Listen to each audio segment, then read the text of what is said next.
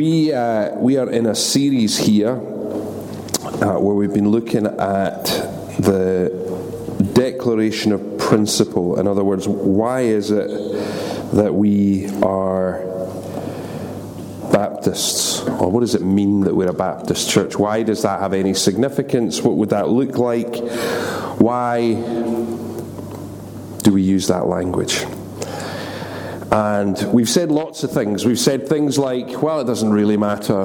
And we've said things like, well, it matters a great deal. So, Nick's not had enough music. He needs some more. And we've said things like the fact that we will hold deeply our own convictions while at the same time graciously and humbly recognizing that people disagree with us. Good people who love Jesus and are walking with Jesus. And we want to honor that too. But we have looked at the first 2 points of this declaration of principle, and we've said that there are a couple of things we can recognize from that. The first was all about, well, actually, let me test you. What was the first one about? Jesus and Scripture. Jesus, that's right, and Scripture. Exactly. The supremacy of Jesus in all things, that He has all the authority in heaven and on earth, and that He is our authority in all things. Jesus is number one. What was the second one about? Baptism. It was about baptism. And we talked about how we have a deep conviction that the best practice of baptism is about those who are believers being baptized in a whole load of water. But we said the volume of water really doesn't matter. It's just best practice because it symbolizes something. And what it symbolizes is death and resurrection into new life. And that's the key for us. That as Baptists, we are what I called conversionists. So we don't think you ever inherit your faith somehow, but you actually have to own it for yourself in some profound way. And that baptism is a symbol of what's going on there. So we've seen the supremacy of Jesus, we've seen baptism, but baptism as a symbol of the fact that we are a conversionist people, that we want to see people come to faith. And so this week we come to the third thing. Does anyone know what the third one is? And you're not allowed to answer. No? Third one's about mission. And of course, that makes perfect sense in the context of the others, right? Jesus, baptism, mission. I was going to find some more Baptist jokes for us this week, but I didn't find any. Some of you will be disappointed and most of you will be really happy about that. So there we go. This is the third declaration of principle.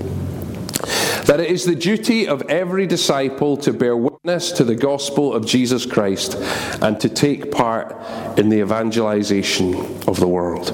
What a brilliant statement to make, right? Kind of nails your colours to the mast. This is what we're about. The others talked about the supremacy of Jesus, something that is just a recognition of a truth. We talked about baptism, which is something the church does. But now we're getting down to the level of what is our individual responsibilities. And this uses the word duty, and we'll come to that in just a second. So what we're going to do today is we're going to have a look at this quickly, and then we're going to ask the question at the end to kind of conclude this whole little series. Why does any of this really matter? What is this whole thing of membership? That kind of question at the end, and we'll tie it all up there. Is that okay? Good. I left my water here. Thank you.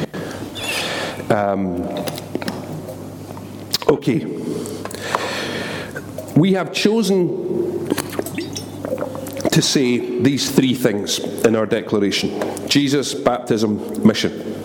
And the truth is, they aren't unique to us. We've said this a few times over the course of the last few weeks. They're not unique to us. Most good Christian denominations could pick the same three things, but they don't.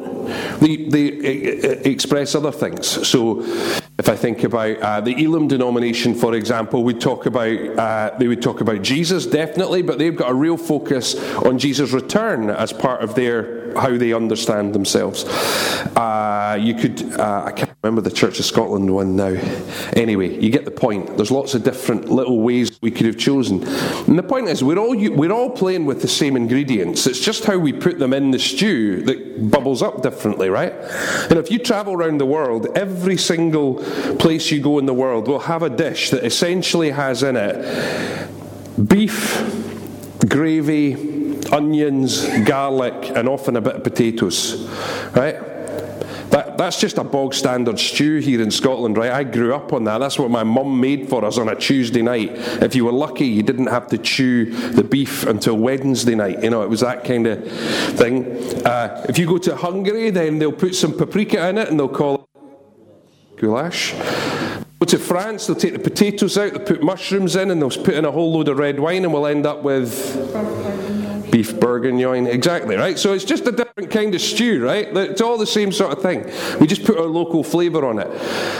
And it doesn't mean when we have beef bourguignon that you go, oh, Glenn's mum's stew's rubbish. It's just you're eating something a bit different. And so I think that's a really helpful way for us to think about this. We like our particular mix of stew that we have here, but we recognise others make good stew too, just use the same ingredients a bit differently. Does that make sense? Is that helpful? Anyway. So, we come to our last one. And it's important that we say, and we've done this with all of them, is it actually in the Bible? And I think it is. Of the Gospels, how many Gospels are there? People, listen to the question. How many Gospels are there?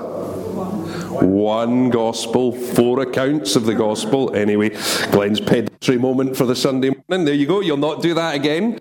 Do you know, I learned that about 30 years ago, long before I ever went to church. I had a guy called Jack Lamb was the local community minister in the Church of Scotland, and he came to the Boys Brigade, and he did that every other week until we got it right. It's always stuck in my head. Anyway, there you go. 4 accounts of the Gospel. The first one that we have, just the way that they're laid out in our scriptures, is Matthew. Wasn't the first one written, that would have been Mark, as we talked about last year. Matthew finishes his gospel with these words: all authority in heaven and earth has been given to me. We've talked about this in this series already. Therefore go and make disciples of all nations, baptizing them in the name of the Father and the Son and of the Holy Spirit, and teach them to obey everything I have commanded you, and surely I am with you always to the very end of the age. That sounds quite similar to what we're talking about here today. But just in case we weren't sure if any of the other gospel accounts said the same thing, let's turn to the Gospel of Mark, and we'll go right to the end of it as well. Mark chapter 16, verse 15, go into all the world and preach the gospel to all creation. Now that's interesting because it's now a bit broader than just to people, right? There's something about the ecology, the whole sense of what the world is. We're to preach to all creation. Whoever believes and is baptized will be saved, but whoever does not believe will be condemned. And these signs will accompany those who believe. In my name they will drive out demons, they will speak in new tongues, they will pick up snakes with their hands. Please don't try that. And when they drink deadly poison, it will not hurt them at all. Again, don't try that at home. They will place their hands on people who are ill and they will get well. Please do try that at home. So that's the Gospel of Mark. I do sometimes think the Bible should come with a warning, you know, like it comes across on the TV. Don't try this out. This is a dangerous book. It's filled with these things. So, Matthew, Mark, do we think Luke might have something to say about this? Well, we seem to be on a roll. We'll keep going. If you've got your Bibles, Luke chapter 24, verse 48. So right again at the end of the Gospel of Luke. You are witnesses of these things. I am going to send you what my Father has promised, but stay in the city until you have been clothed with power from on high. And of course, Luke goes on to write the account of Acts, and as we'll see in a moment, he begins Acts the same way he has ended Luke. Does John have that at the end of his Gospel? Yes, he does. Of course he does. But it's not right at the end of John's Gospel, because John wrote his Gospel and then in the end decided to stick an extra bit on the end, so this bit isn't the very end of it. So we're going to be in John chapter 20, and we're at verse 21. This is Jesus has appeared to the disciples, and again Jesus said, "Peace be with you. As the Father has sent me, I am sending you." And with that he breathed on them and said, "Receive the Holy Spirit. If you forgive anyone's sins, their sins are forgiven. If you do not forgive them, they are not forgiven." It's in the Bible. There's a lot of it. In fact, I would argue that everything in the New Testament is fundamentally wrapped up in this statement that it is the duty of every disciple to bear witness to the gospel of Jesus Christ and to take part in the evangelization of the world. So let's go through these words one at a time, or the ones that I've picked out anyway. Duty. This call to mission, this call to witness, to evangelization, is not an optional extra. It's not for the super spiritual, not for those who see themselves as anointed as evangelists. It's for all of us, for you and for me. We're going to look over the next few months, really. In fact, I would say the next 18 months, our series will all revolve around this question of how we relate God's grace, the fact that God is the one who is doing a good work in us, alongside that sense of, yeah, but we've got to do some stuff, right? There's a responsibility upon us to do things. And there's a tension there, and how we partner with what God's doing, both in the world and in our own lives, can get complicated. And so sometimes we end up really passive and we're just sitting waiting for God to do things. And other times we end up working so hard that we become what's called Pelagian, where we think we can actually make ourselves good somehow. But there's a strange balance somewhere there in the Christian life. And so we're going to spend a lot of time over the next little while kind of asking, how do we do that? But for today, we're definitely in the category of this is a duty. This is a responsibility that those who would call themselves Christians have, is to behave in the way that we're describing. So, it's a duty. It's a duty to do what, though? To bear witness. What does a witness do? Well, they witness to stuff. I'm going to do an example. Nick, will you stand up for me, please? Karen, will you stand up for me? And you can go and stand over there somewhere, please. And if you stand there, Nick. Now, some of you may know this, but my first degree I did was as a lawyer. I never became a lawyer, but I did a law degree. I'm going to have some fun. We're going to pretend there was a car accident. It happened as two cars came down a road. There was a set of traffic lights, and ultimately the two cars crashed into one another. Bang! Terrible mess. And both drivers said it was your fault. But thankfully, standing on one corner, we had Karen, and standing on the other corner, we had Nick. They can't sort it out until they get to court. Let's come to court. Nick has been sworn in like this gentleman on the Bible, even although the Bible itself tells you not to swear an oath on anything, but we'll not worry about that. Nick, yes. I am going to be the lawyer for a moment. Mr. Williams, thank you so much for coming to court today. We appreciate your time. Could you tell the court what you saw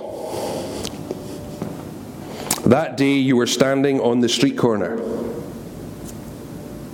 Am I improvising? Yeah, go for it. Okay, well, there was a really bad accident, and it was the red car's fault. Excellent, thank you very much.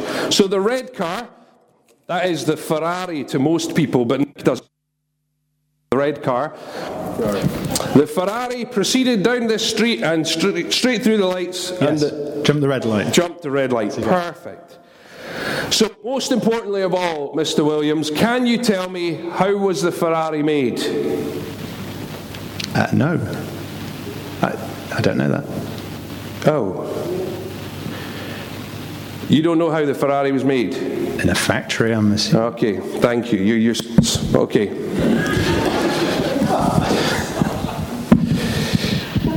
Dr. Innes. I presume. Yeah, very good. You were standing on the other corner. Was it the red car's fault? Yes. How did it happen? I saw them both hit one another. Okay. And can you tell me how the red car was built? No. Useless. Judge, I submit that both these witnesses are pointless, and we can end this little exercise. Thank you, Your Honour. Thank you both very much. Why are we doing that? 2 points. I don't know if you noticed, but Karen, and she wasn't coached to do this, didn't tell the same story as Nick. Nick said the car came down the road and went straight through the red light. Karen missed that out. Why is that? Because witnesses are generally rubbish in court because they don't actually remember what they saw. Their brain fills it in. There's a whole load of psychology about that. It's genuinely fascinating, but not for today. But the most important thing about that is that witnesses can only actually tell you what they saw. So when I asked Nick and Karen how that car was built, they went, "Oh, that's a stupid question. I don't know how to build cars." This matters to us because when we are told to be witnesses, we need to realize what we are and aren't being told to do. You're not being told to be a witness, and then when somebody comes along and says, "So tell me how God made it all," I need you to remember that you're not an apologist, you're a witness. And so you say, "Do you know what? I don't really know." And that's okay. Perfectly okay to say that. It will completely throw people off because nobody in this world today ever says, "I don't know," because we've all become experts in everything. So you just say, "I don't know." But what I can tell you, and you can only at that point tell your own story.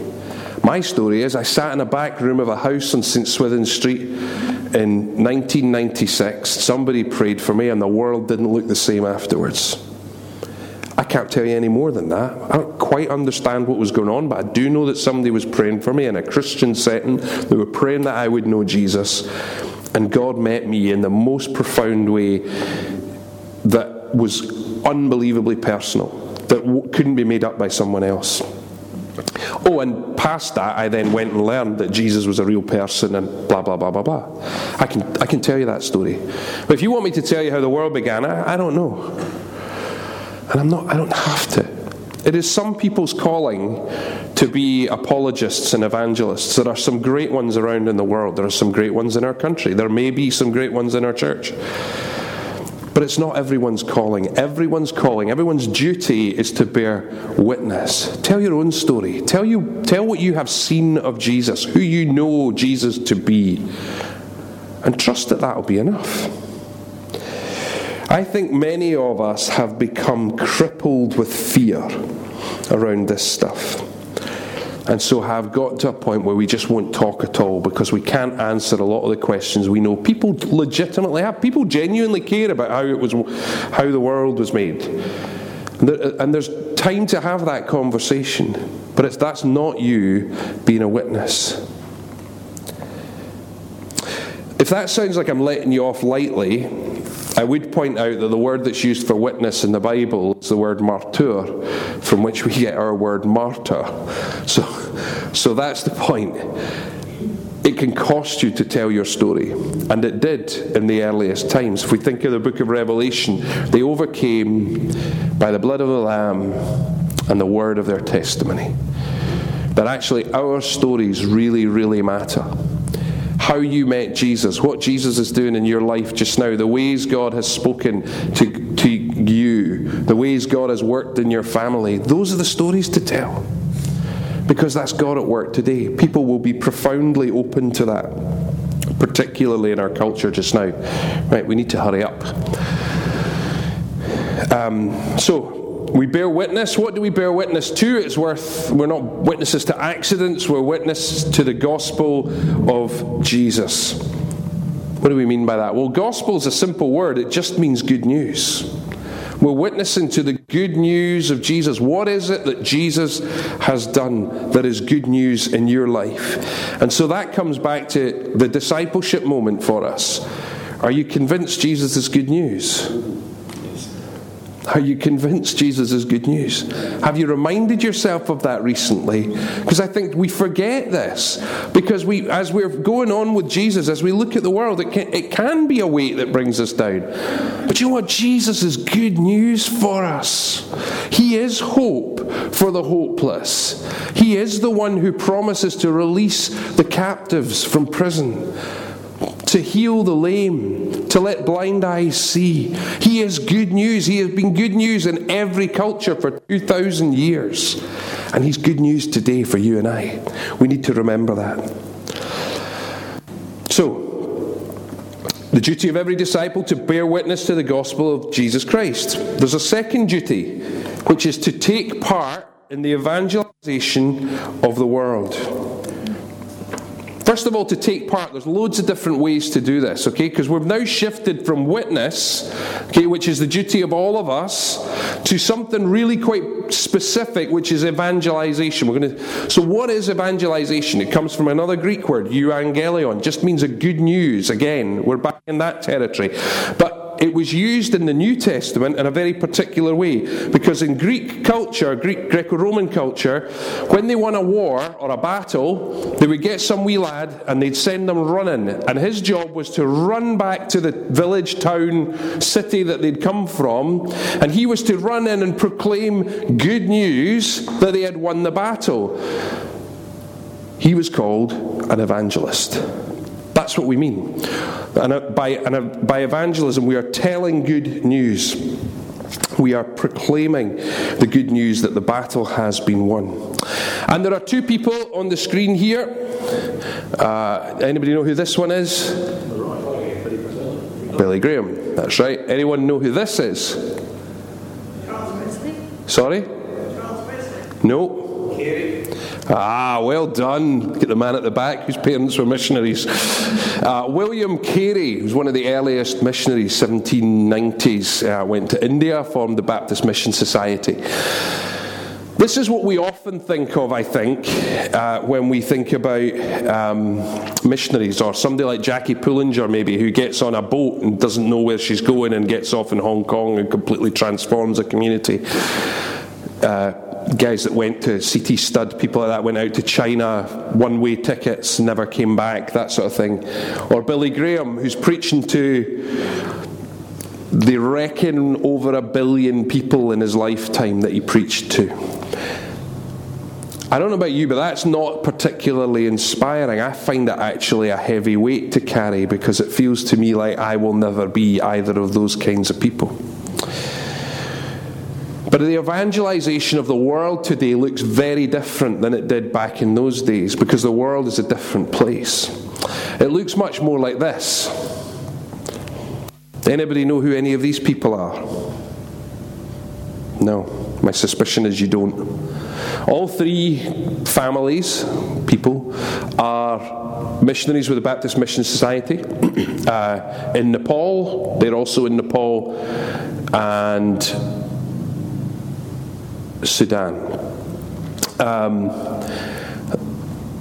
But here's the thing. They're not Billy Graham standing talking to 100,000 people, and they are not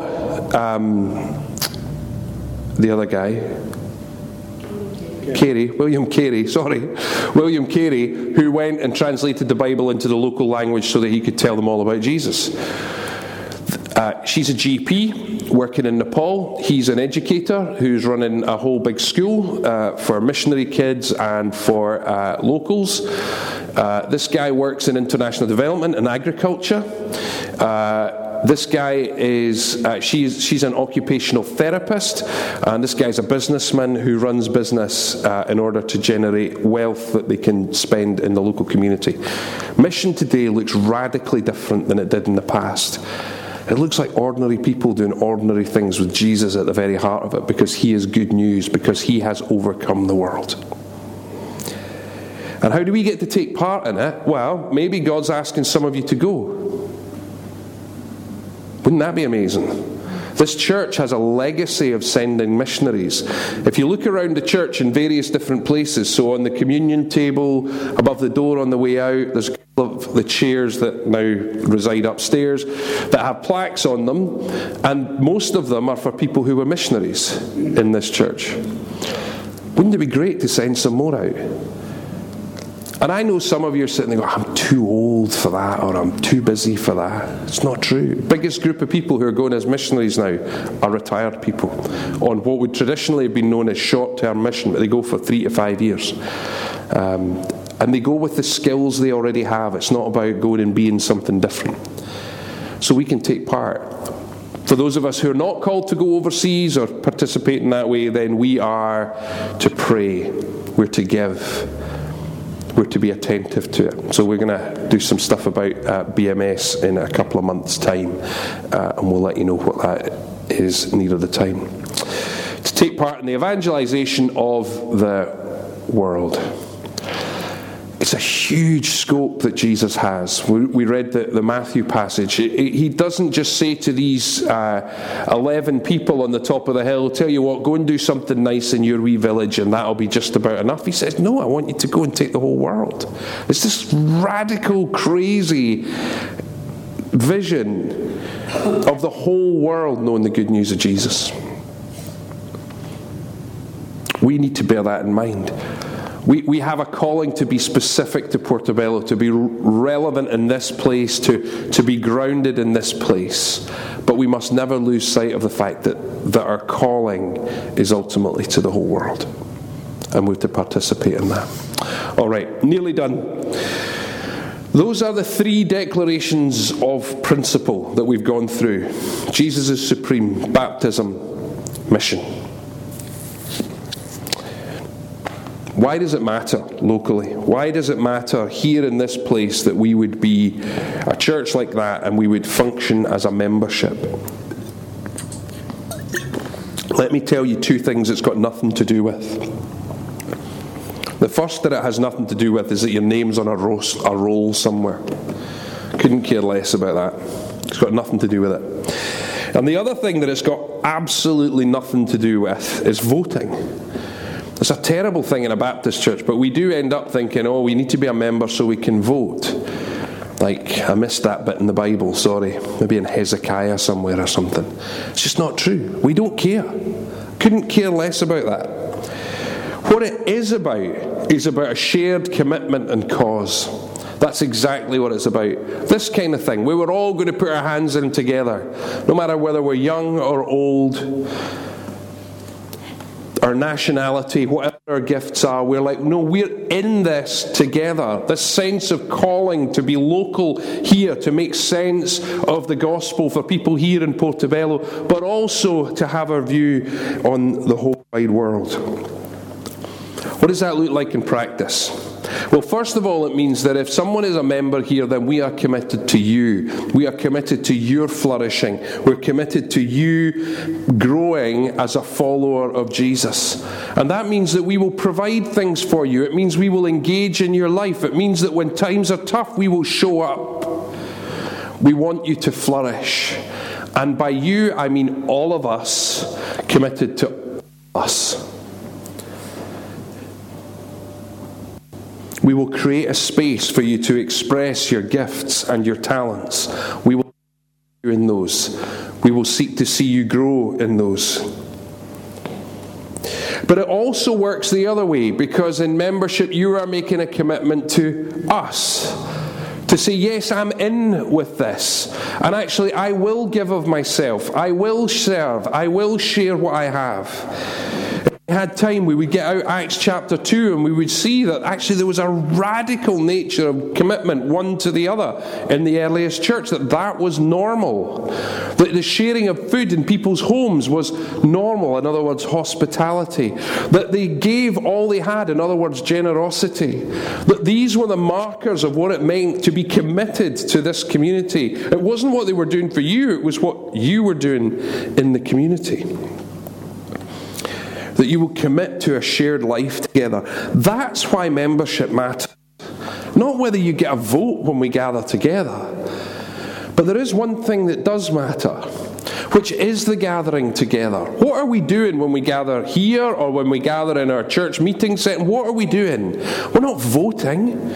We're seeking together the mind of Christ. That's what we're here to do. And so there's a commitment to sharing in that and to discerning what is God asking us to be in this place. What is God asking us to participate in world mission? It's not about me standing up here and saying, I've got all the answers for you, here they are, take them, go do it. It's about us together discerning, what is God saying we should be? Who is God calling us to reach out to? What new thing is God asking us to start? What thing is God asking us to shut down? We have leadership. We're delighted that God has called leaders among us. It's a delight, and we get to recognize that and call them up. But beyond that, we're all in this together. Discerning together, what is God saying to us? What is the mind of Christ? That's membership. Nothing to do with voting. Nothing to do with name on a roll. Everything to do with a common commitment, one to the other, and together seeking to understand the mind of Christ as we live out these three incredible things: the supremacy of Jesus in all things, our baptism and the commitments that means we make, and finally that sense of duty to bear witness to the good news of Jesus. We're about much more than that, but we are at very core about that. And now we get to figure out what it looks like to live that out as the sent ones of God in this world. Let me pray.